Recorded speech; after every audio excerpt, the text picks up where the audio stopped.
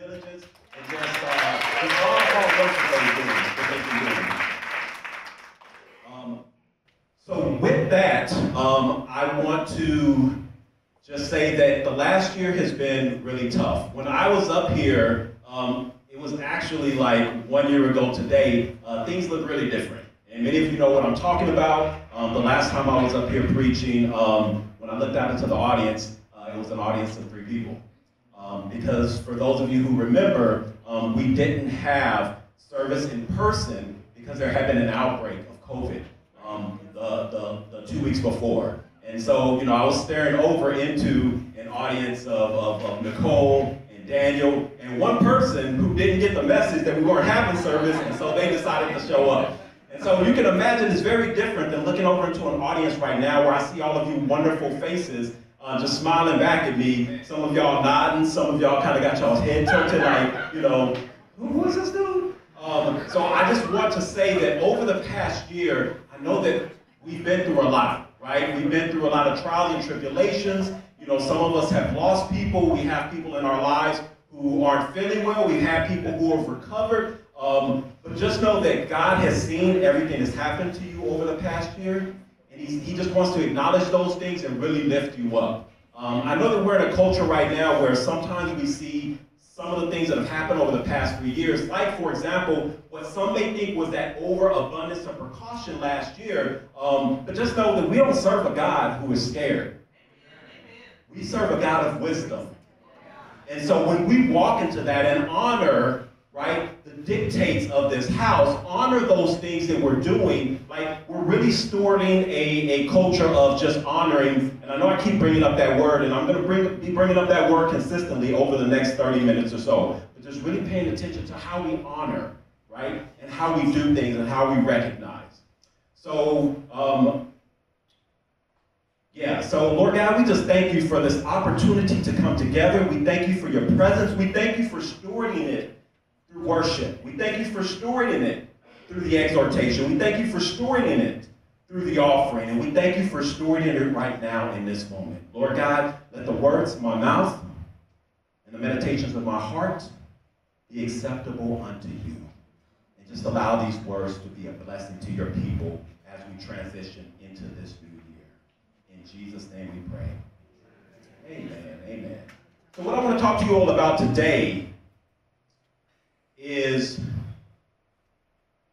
when we think about the experience of how we came to Christ, how do we continue to cultivate that spirit over and over again? Oftentimes we think of salvation as being this one solitary experience, and it is. But as we grow in Christ, right, and as we become sanctified, that's not just a one-time experience. That's a process that we go through. And so we just want to talk a little bit about that process today. So where I want to go is Luke 15, verses 8 through 10. And this is a story that's familiar to a lot of you all. A lot of you all have seen this, I believe, over probably the past year. So I'm going to read it. Or what woman, having 10 coins, if she loses one, does not light a lamp, sweep the house, and search carefully until she finds it? And when she has found it, she calls her friends, her neighbors together, saying, "Rejoice with me, for I have found the peace which I have lost." Likewise, I say to you, there is joy in the presence of the angels of God over one sinner who repents. Yeah. So I want to title this message today, Lord, take me back, forward. So with this particular story, when we read it, we often think, why was this particular coin so important to this woman? What we don't realize is that when we look at the Greek translation, this one particular coin was worth about a week's salary, right? And so oftentimes we think, well, what is the worth of this particular coin in this case? What is the worth of one person who is lost in Jesus Christ? But I think we're asking the wrong question when we ask that. And let me tell you why. I was recently having a conversation with my mother-in-law, and anyone who knows as folks age, they start to collect a lot of things. And so my mother-in-law had gotten in her mind that some of the stuff that she had access to, she kept saying, oh, but this is worth this amount of money, or this is worth this much. So what I had to try and help her to understand was that there's a difference between what something is worth and what something is valued at.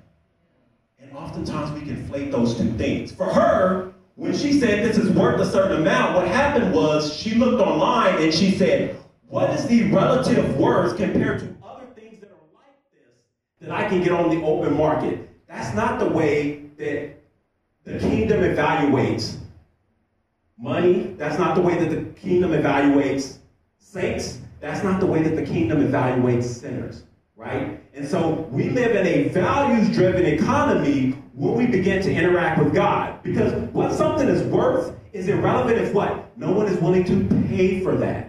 So it's actually the value that we need to start to focus on, right? What is the value of one sinner who has been lost?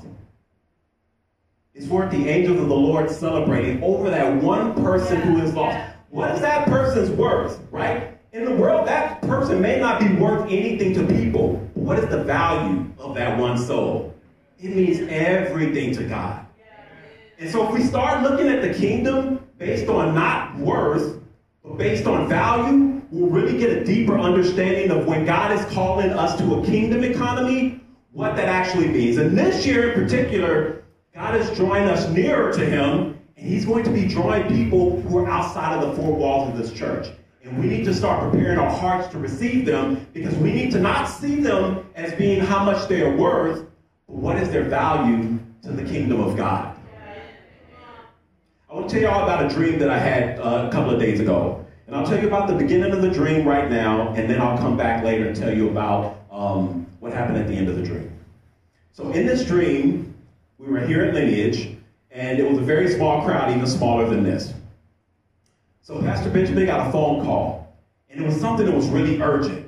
And it's something that he actually had to get out and step out in order to receive. And he was on this call, he was discussing something, he was negotiating something, and no one could really hear what it was. But as he started to become more fervent, people just started just walking through the doors. Not only people who are members of Lineage, not only members of the community, but also people who used to go to Lineage. And some of those people who used to go to Lineage, what I noticed that was very particular about them, or some of them, not all of them, some of those people were bringing in dogs on a leash, right? And I'm not saying that Lineage is like, obviously this is a dream, so I'm not saying Lineage is going to become like this, super dog-friendly church where people just kind of bring their animals. That's not what I'm saying. I don't think that that's what the dream meant. I think that as people were bringing in the dogs, it represented something. So we start to praise, we start to worship, and all of a sudden, I had to go out and prepare my sermon a little bit more. And so when I went outside, I went to a path that didn't look like the outside of this church. I went down that path, and what I noticed was all the dogs that were inside were now leashed up and tied up outside. And these dogs were vicious, right? Like, I'm not going to tell you what kind of dogs they were, but when I was coming up in the 80s, there was a particular type of dog that everybody was afraid of, and those of us who grew up in the 80s know which particular dog I'm talking about, but that's not important. These dogs were vicious, and they kept snapping at you, but they were also cunning, because they wait till you get a little bit closer, and they just kind of chill, and then when you got close enough, or they perceived that you got close enough, is when they would snap at you. I was confused too. So we'll come back to that. So I want you all, as you think about the experience of drawing people to Christ, the experience of you coming to Christ, when was that moment where you said, God, I surrender. This is my surrender. Think back to what that moment was like. Think back to how you felt. Think back to how your heart was stirred. Think about how in that environment, nothing that was going on around you, it's almost like you were focused and you were identified by God and you were just having one unique experience and moment with him. I want everybody to think back to that moment. And as you think back to that moment, I want to bring us back to the experience of when Moses first encountered God. So let's go to Exodus. I'm going to read this, and we're going to put one of the verses up on the screen because only one of them is really relevant to what we're talking about. So Exodus 3, chapter 3, verse number 6 reads, "Now Moses was tending the flock of Jethro, his father-in-law, the priest of Midian. And he led the flock to the far side of the wilderness and came to Horeb, the mountain of God. There the angel of the Lord appeared to him in flames of fire from within a bush. Moses saw that though the bush was on fire, it did not burn up. So Moses thought, I will go over and see this strange sight, why the bush does not burn up. When the Lord saw that he had gone over to look, God called to him from within the bush, Moses, Moses. And Moses says, here I am." This is the part that's important. Verse number 5 says, "Do not come any closer," God said. "Take off your sandals, for this is the place where you are standing. For this place where you're standing is holy ground." Then he said to him, I am God. I am the God of your father, the God of Abraham, the God of Isaac, and the God of Jacob. At this moment, Moses hid his face because he was afraid to look at God. What I really want us to pay attention to now is how when Moses approached God in a very unique way, where he did two things. Number one, he hid his face. And then number two, he only went so close to the burning bush because God said, don't come any closer.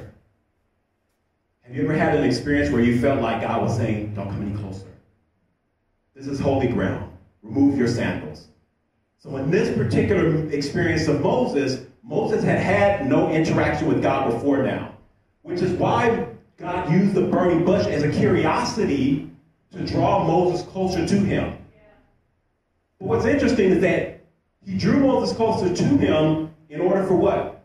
Moses to not come close to him, right? Doesn't that seem like kind of a contradiction, right? Come to me out of curiosity, but don't come too close, because what? Because you're not ready.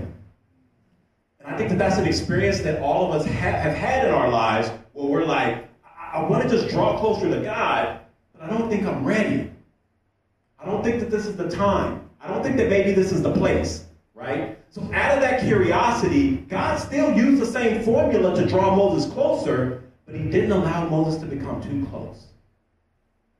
But as we progress in our relationship with God, and I believe in this new dispensation, God is calling us in a very different way and radically different, where God is still drawing us out of curiosity, but now God is no longer saying, don't come any closer. This is holy ground. God is now doing something different. God is telling us to come and see.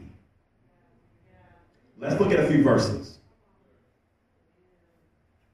Let's look at John chapter 1, verses 37 through 39. It says, the two disciples heard him speak, and they followed Jesus. Then Jesus turned, and seeing them following, said to them, who do you seek? They said to him, Rabbi, which is to say, or to be translated as teacher, where are you staying? He said to them, come and see.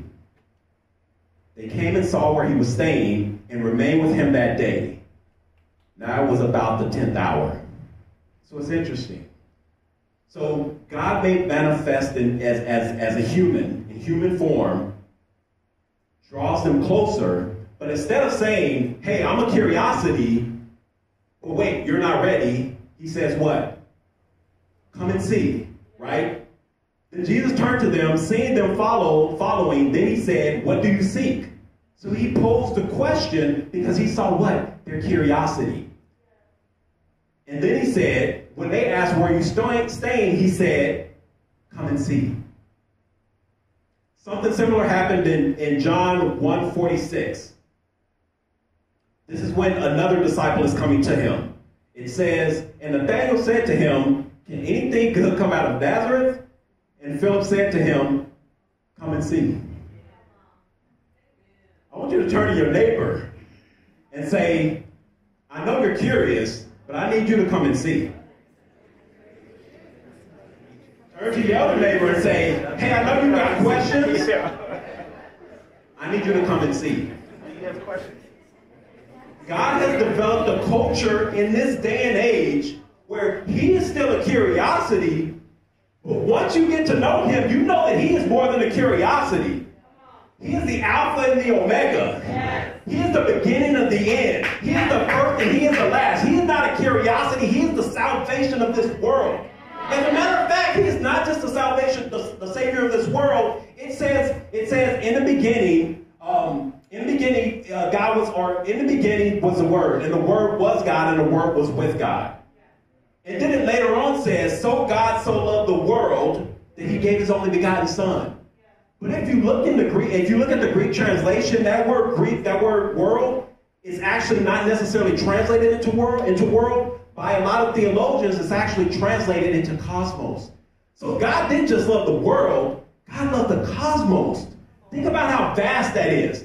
God loved everything that exists right now, including you. God loved everything that came before you.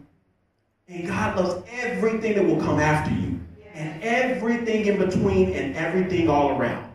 That is the God we serve right now. Think about that. A God that vast wants us to come and see. How intimate is that? Not comparing God to any particular figure, but think about somebody in your mind. It can be, like, let's just keep it real. For some of us, it may be like a pop culture figure, right? For some of us, it may be like an important politician. Imagine if that person was like, hey, you over there, come with me, check this out. You would be like geeking out over it. But the God of the universe told you to come and see. How valuable does that make you? How special does that make you? You are so peculiar. You are so special that he bid you come and said, come and see. Let's look at another example. John 4:29. This was when there was a particular woman who was at a well. And during this time, Jesus had sent away his disciples, I believe, to get food. And at this particular time, first of all, a man talking to a woman, especially a woman who was by herself, especially a woman who was of a totally different culture, was unheard of. But Jesus went and talked to her, and he bid her come. He told her that there was water that was not from this well that she would drink and that she would never be thirsty again. And so when he drew her to him, she then went and told other people. She said, come and see a man who told me all things that I ever did. Could this be the Christ? She didn't even know Jesus. And she's like, could this be him? Y'all need to come check this out. But those of us who know Christ, when was the last time we told someone, come and see a man who knew everything about me and still loved me and accepted me and radically transformed me? It's almost like we're sitting on the greatest gift in the history of the universe, and we're just kind of treating it like, oh yeah, I love you, Lord. Oh yeah, praise the Lord, saints. The God of the universe loves you. The God of the universe wants to connect with you. When you want to connect him with someone else, if there was someone who was suffering from this debilitating ailment, and you had a pill that you knew in your heart of hearts that particular pill could cure that person, would you just go up to that person and say, hey, how you doing? Oh man, I hope you feel better. You would be like, you know what? Hey, I don't know what you tried before now, but I have this pill, and I know for myself, I know from my own experience that this pill can heal anything. When you want to give it to them, when you see the value in that pill so much that you'd be like, hey, I'm not charging you anything for this pill. Come and see. I have this thing for you. It's up to you to receive it. That's the way we should treat the God of heaven. Come and see. I know a man, I met a man who told me everything about me. Could this be the Christ? And she didn't even know him. So what about us who know him? Come on, people. It's time to come and see. Once you come and see, you don't just stop there. Because you just come and see curiosities. That's essentially what Moses did at first, right? Moses came, but God was like, no. You're close enough. But now God is like, no. Come and see.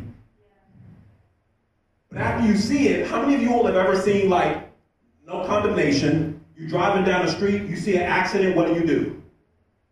You don't speed up, you slow down. Why? Because it's a curiosity. God is not an accident. So if I'm speeding by and I'm seeing that and I'm slowing down for that, what do I then do? I essentially keep going most of the time. But God is not calling us to just see him as a curiosity, to just come and see. He's calling us to follow me. Let's go to the scripture. Matthew 9:9. As Jesus passed on from there, he saw a man named Matthew sitting at the tax office. And he said to him, "Follow me." So he arose and followed him. Matthew didn't even need to come and see. Because what? God came to Matthew. And he said, "You see me. So now I need you to do something else." That was the first thing. You see me. But now I need you to do something else. I need you to follow me. Let's look at another verse. Mark 8:34. When he had called the people to himself, with his disciples also, he said to them, "Whoever desires to come after me, let him deny himself, take up his cross, and do what?"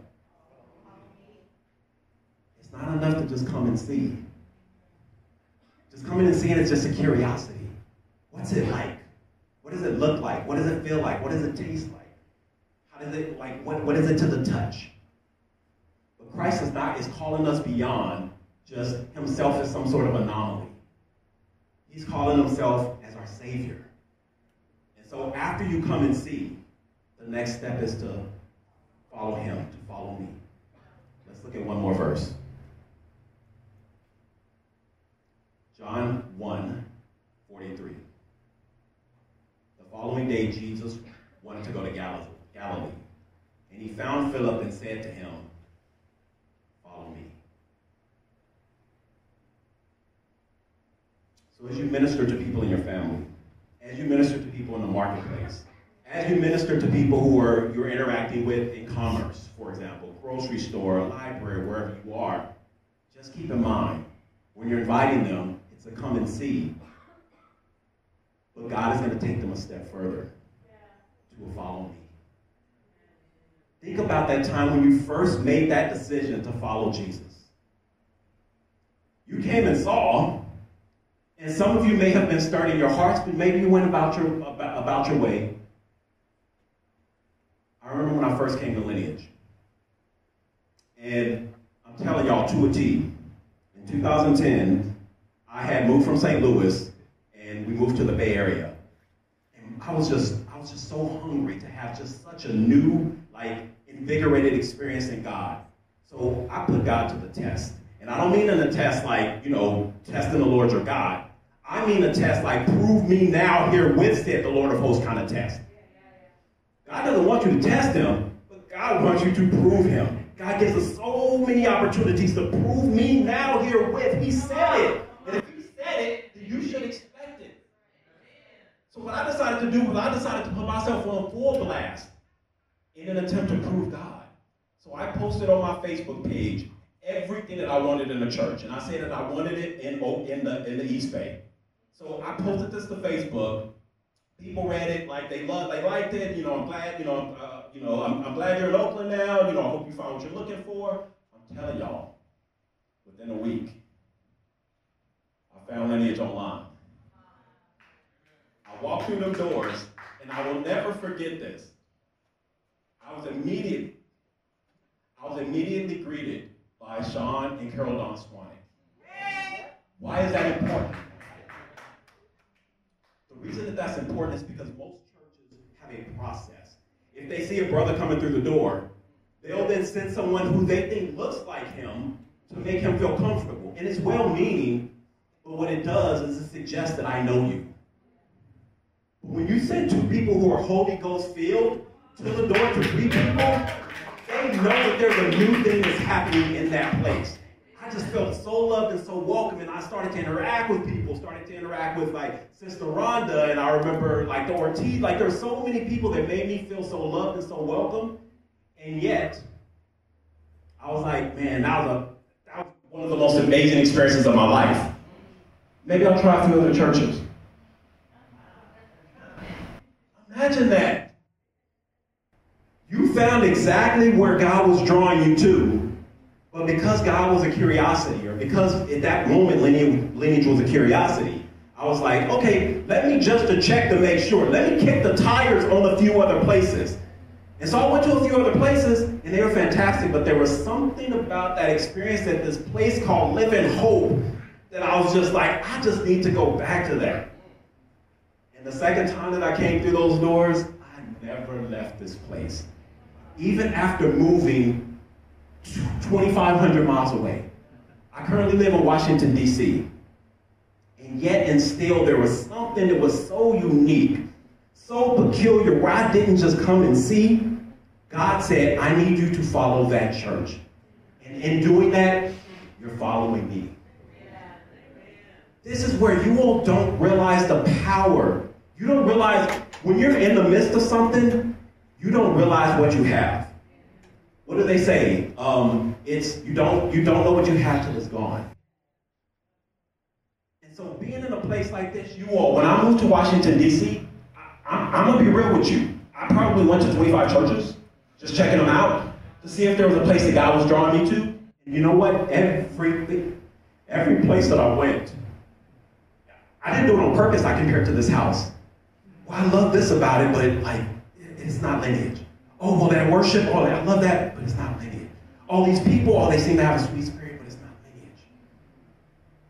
When you're in a place where God is just providing you with just so much wisdom and so much fellowship and so much work, the way that you. There was a church that I went to last night for New Year's, just to bring in the New Year's. This church has thousands of people here in the Bay Area. But as I was sitting there, I was like, gosh, I don't take anyone away from the church where they are. But in my mind, I was like, just come and see. Just come and see. The way that the pastors here, just exegeting scripture. There's sometimes where I'm just dumbfounded, where I'm like, God, how did he get there from just what was just on that screen? I've read that verse 30, 40 times. And yet he's standing up here and I'm like, it's just mind-blowing. Just following Pastor Sunday, and I was the director of local outreach for 4 years while I was here. And just getting to make that connection with PS as she did overseas mission. Everything that I did with local outreach, I learned through overseas missions. Because we often think of it as being different, and it's the same. The mission field is the same. It's different in ways, but it's really about come and see and follow me. I just want you all to just so deeply appreciate. And those of you who are online, and you feel like, you know what, Jamerson? I wish that I could be within the four walls of that church. I used to go there, and now, I moved away. I got another job in another city. Or people who are like, oh, my parents were aging, so I needed to go take care of them. Or people who are like, oh, I just can't, I'm not as mobile as I used to be, so I just can't come within the four walls. And I know you desire to be here. But let me tell you, you are here. Because this is a family beyond walls. And that's what we're doing. Over this next year, God is calling us to really go out and steward all the things that He's given you over this past year. Every Bible verse that you've read, every prayer that you prayed, every moment that you fasted, every word that you've received from this pulpit, every encouragement that you've received from a small group member, every single thing that's been downloaded into you, it's time to activate that. We're holding on to stuff. We hold on to stuff and are so possessive. Oh God, if I give this away, then that's not the economy. We just talked about that. What is the value of what you've been given over the past year? I need you to activate that value now, and you start to do what? You need to start multiplying that. We're going to do a campaign in sometime in March, and we'll talk more about it over the next month or so, where we're going to start welcoming more people in as we get, our house in order, as we start to get the online, the sound, and the visuals, a little tighter, as we start to just welcome more people in the community, as we start to do more local outreach, right? I'm telling y'all, get ready. Because when people start pouring in, the pastors, like, there won't be room enough to receive. And so because of that, what's going to happen? You're going to have to then start to pastor. Just because you don't have a title pastor doesn't mean that you're not pastoring. You're going to be shepherding people in this house, and God is preparing you now, and you know it. I can look at some of y'all faces, and y'all kind of like hiding a little bit. Like, yeah, I know that that's true, but I don't know if I'm ready. Look, you ready. Imagine being in school, and you know all the materials, you've read all the books, you've taken all the tests, and then the final comes along, and you're like, yeah, I don't know, I froze. I don't know if I'm ready. Look, what's his name from Black Panther? I never freeze. Look, trust me, the word of the Lord is that you will not freeze. Everything has been poured in you. Everything has been downloaded in you. It's going to come out to the point where you're going to be like, where did this come from? I didn't know I had this inside me. Come on, somebody. God is doing a new thing, and you're going to be part of that new thing. This is the economy of not just the pastors pastoring. It's about the members shepherding. He's going to do a new thing. He's going to do a new thing. We need to get ready. Just like when Christ, or just like when God was saying to Moses, hey, stop. This is holy ground. Don't come. God's moved from that to, hey, no. Come and see and follow me. I need you all to develop that spirit. Get that spirit deep down on the inside of you, right? Come and see and follow me. So Jamerson, how do we do that? What is the way that we make sure that we're prepared when people start to come within the four walls of the church, or people start to come and view us more online? Seeking after the Holy Spirit. I was talking to Auntie Jay recently, and we were talking about the saints of God, and how there's some people who have really fallen into this space where they maybe feel like, oh, God is not with me in the same way now that he used to be. And as we were talking about it, we said the same word at the same time. The thing that's generally different is that we lack a desperation. That desperation to want to see. Look, there are things that God's done in this house that's blown my mind. And because of that, a lot of times if folks don't see that every day, day in and day out, we have this culture of consumerism where we're like God is like doing stupid pet tricks. Like, oh God, like do it again. No, that's not how God operates. You need to take the thing that God has given you. You've seen with your own eyes, you felt with your own heart, and you need to take that and walk with it. Because there are people who have seen greater things, and they're going to do less with it. But if you have a heart of, I maybe haven't seen some of the miracles that you've seen, Jamerson, but I know deep down in my heart. I think of stories that Pastor Benjamin and Pastor Sonny have told us about, like Pastor Daniels, for example, and I'm in awe. I'm just like, man, I wish I was there. Oh man, yo, he did that. This is the reason that people do what? That they pass down stories to us. When we think about what separates us, right? What helps us to overcome that's different from the world? It's what? The blood of the Lamb and the word of our testimony. It's testimony that we need to start to leverage. It's testimony that we need to start to lean on. It's testimony that we need to just get down on the inside of our heart, and we need to then begin to just propagate it and just bring it to the people. There's just something unique about testimony. What does testimony do? Testimony says to somebody, I remember when. I was this way, and now I'm this way. And the only thing that can explain it is what happened in between. And the only thing that happened in between was that I met God. I came and saw, I came to see, and then I followed thee. I followed him. Come and see, follow me. That's what exists between that I used to be and I am now. So as we start to just steward that spirit of testimony, a lot of times people are like, well, I don't have a good testimony. Everyone has a testimony. And everybody's testimony is going to resonate with someone. You don't have to be the person who, I used to deal drugs, and I used to, and I used to be out on the street, and I used to, that's some people's testimony, and that's going to be used to draw certain people, that come and see. But even your testimony, a I lost my mom, and I'm not saying this for me, I'm just giving examples. Like, something happened in my life, and like, I just got radically changed. God just really started to work on my heart. And when I shared that testimony with someone who had just lost a parent, they decided to come and see. I had back problems, and I came to the altar, and God just radically changed me. Oh, I meet someone who has back problems. Oh, yeah, this was just my experience. I'm not saying that, like, this is for everyone. This was my experience. Come and see. It's those moments of testimony that are the most powerful. And we think the opposite. We think, little old me, I have nothing to offer. So what I should do is I should go to Scripture. Yes, 100% of the time, you should always lead with Scripture and then finish with Scripture. And in the middle, how do you overcome?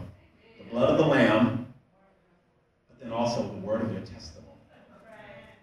So I need you to begin to steward that in your heart, that your testimony is not just for you. Your testimony is not just an experience. Your testimony is transformational, right? If we develop that culture of testimony, right, how do we do that? It's going to land the wrong way, so I'm going to explain it. The way that you steward that culture of testimony is practice. People are like, practice? But practice is so fake. Like, when we think of practice, we think, for example, of like an actor who's sitting there and they're practicing their lines. It's something that's artificial, something that's fake. No. That's not what practice is. Practice is stewarding a culture of doing something repetitively enough where it then just becomes just normalized within you. And it just becomes then a pattern of behavior as to where that's how you then tend to operate. Because you've done what? You've practiced. So practicing communicating that word of testimony. When you get back into your small groups next season, we're going to have a curriculum, but I would also suggest and admonish you to maybe take some time to allow people to share their testimony. I remember Chinwei's mom was talking to me one time, and we were walking down the street, and she's like, yes, share your testimony with me. So I shared my testimony with me. Anybody who didn't know her, she said, brother, that's too long. And at first I felt a little hurt, but then I realized, oh, she's an old saint. She's been doing this for a while. I can learn something from that. And so as I started to like really steward that culture of like sharing my testimony, it gets to a point as to where it just becomes instinctive. I can then come to someone and say, hey, I was this way, and now I'm this way, and the difference is what happened in between. Come and see. Come and see. If we bring that culture of testimony and that culture of practice, right? We were in All Night Prayer the other night, and Maruri said something that blew my mind, and so I'm going to read it. I was talking about that idea of practice seeming artificial, and he said, well, what about when Christ said, like, do this in remembrance of me? And my mind was blown. I was like, did Jesus just tell us to practice? Do this in remembrance of me. Translation, I need you to do this over and over and over and over again, to the point where you become so comfortable with it, and it becomes so ingrained in you that you just start to do it instinctively. And apply that to other aspects of your walk. Apply that to your prayer life. I may start out with 10 minutes, but if I just do it over and over and over again, and then do it a little bit longer, and a little bit longer, and a little bit longer, I'll get to a point where I'm then praying an hour a day and I didn't even realize it. I'll get to a point where I start praying all day Saturday and didn't even realize it. Maybe I just read one Bible verse a day. But then I expand that and say, okay, let's see what happens if I do a couple of verses a day. Then 3 weeks later, I'm like, okay, let's see what happens if I had a y'all see what I'm getting at? It's that stewarding that culture of practice, doing something over and over and over again to the point where you become so comfortable. It's just deep down on the inside of you. It's like with God's word. What do? You tie it around your neck and you hide it in your heart. What does that mean, Jamerson? It means you tie it around your neck because it's on display for all to see. But you also hide it in your heart because there's some parts of it that are just for you, and you're going to need that at some point. Because when tying it around your neck is not enough, you're going to need it deep down on the inside to then come up like a well of living water. I need us to get this, because when those people start coming through those four walls and we look confused, we haven't practiced. Those of you who are watching like sports right now, watching American football, what are they having right now? Bowl games. And you can tell the difference between the people who have practiced and the people who haven't had as much practice. Because that repetition just does something to you. It causes you to do what? You're executing at that point so efficiently that it's just like, it's part of your gut memory, it's part of your reflex, right? It's part of that gut memory. And so if we do that with our relationship with Christ, that's not artificial. That's the way Christ called us to do it. Do this in remembrance of me. Yeah. So when I was outside and the dogs were like kind of snarling, and when I would get a little bit closer, they would then snap at me. All of a sudden, the one that was closest to me, I went a little bit closer because it was a curiosity. And so I stepped closer because this time I just felt like something was going to be different. And I reached out, and right before my very eyes, that dog started to transform into like kind of like the puppy version of itself. And then all of a sudden, starting with that particular dog, it didn't just happen all at once. I need y'all to hear this. It didn't just happen all at once.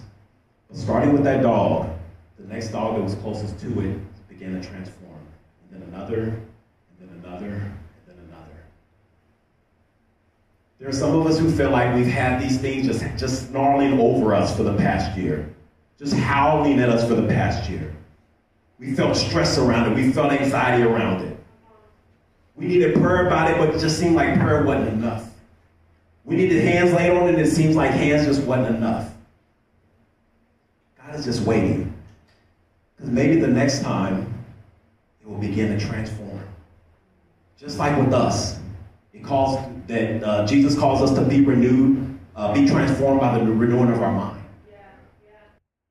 This is a new year. And I don't generally purport to the new year, new me. I'm like, no. New year, old you, but old you who is being transformed by the renewing of your mind. Oftentimes we want to just rush to the change. Oh God, I want to lose 40 pounds now. Like, make it so. I'm going to go to the gym every day and burn myself out and just exhaust my muscles. And then 2 weeks later, I'm so exhausted that I don't go back for the rest of the year.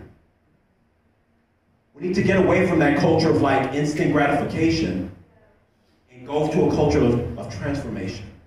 Yes. Over and over and over and over again. To that point where you're like, this thing used to be this way. This thing used to be this way. And now it's this way. Remember our testimony when we got saved? I used to be this way, and now I'm this way.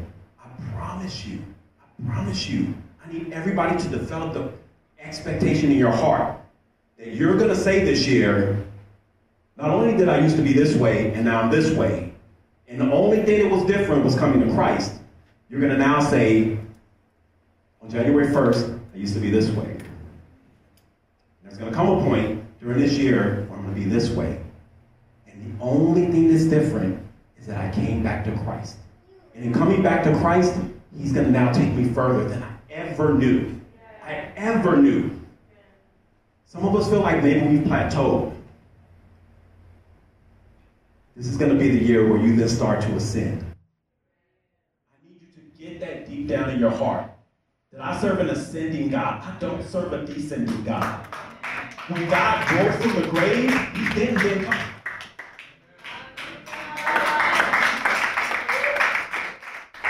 We serve a God of ascent, not a God of descent. And so if you're feeling like there's something in your heart where you're just like, Jamerson, I know that I need something more. I know that I need to begin anew. I know that I came to see, I now follow him, but now I need him to do a new thing in my life. I need him to do a new thing in my heart. We're going to open up this altar in a few minutes.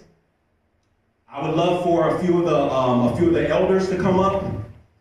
And if you need prayer, just feel free to come up. And don't have the expectations of the old year. Don't think to yourself, you know what, things were this bad in 2022. I need them to be different. I need you to then set the bar higher. Prove me now herewith, said the Lord of hosts. Your God told you that. This is going to be the year that you're not testing God. You're allowing God to prove the things that he said at the beginning, that now at the end, and not that finality of the end, but as you reach that next plateau, God is like, come and see. Come and see. It's a renewal process. Yes, when you first came to Christ, you came to see. And then once you knew Christ, you decided to follow him. But God is calling you again to come and see. Come and see this new thing that I can do. Come and see how miraculously I'm going to transform your prayer life. Come and see how I'm going to just so dramatically change your marriage. Come and see how that job that you have right now is going to be so radically different because of people that God puts in front of you, of relationships that you steward. Come and see. Prove me now herewith, saith the Lord of hosts. Come and see. Come and see. Prepare for him to just draw you closer to him. You will not be disappointed. I guarantee you. I stand on this. I stand on this promise. Get in your heart right now an expectation for what God's going to do. Come and pray about it. Steward it through practice. I'm telling you, go to small groups. I'm telling you to pray more than just once a day. I'm telling you to really just transform that culture of however it is that you've gotten closer to God. For some people it may be fasting. For some people it may be, going through the Bible from beginning to end throughout the year. Whatever that thing it is that you do, I need you to go back to it, and I need you to do it again, but with the expectation that it's going to be different this time. It's going to be different this time. It says that he will never leave you and he will never forsake you. That means his presence will always be there and he will always be there to rescue you.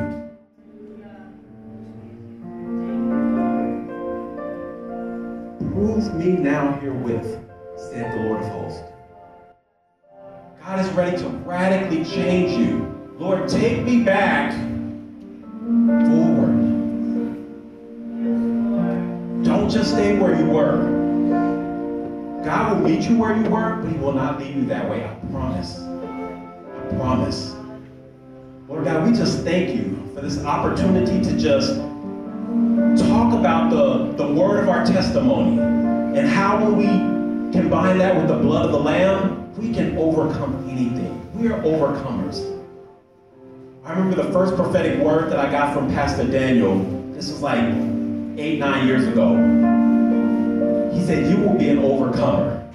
And I just so happened to be going through something in my life at that moment that I needed to overcome, and he never would have known it, but yet you told him. Lord God, begin to steward that again, Lord God. Begin to take us back to those moments when we would do men's Bible study and we would go into the night to the point where people's wives are going to call PB and say, PB, where you been? Lord, take us back to those Wednesday, Lord God, whatever it is that you want us to do to go back to those basics, Lord God, take us back. Whatever we did individually, Lord, when we first came to you, take us back.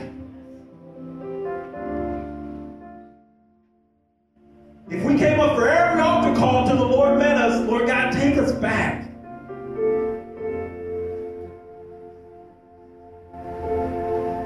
We're ready, Lord. And if we're not ready, Lord God, prepare our hearts. Lord God, I believe, but help my unbelief. Lord God, I'm ready, but Lord God, get me ready, prepare me. We just thank you, Lord God. We honor you for just doing a new thing. We love you and we praise you. In Jesus' name, amen.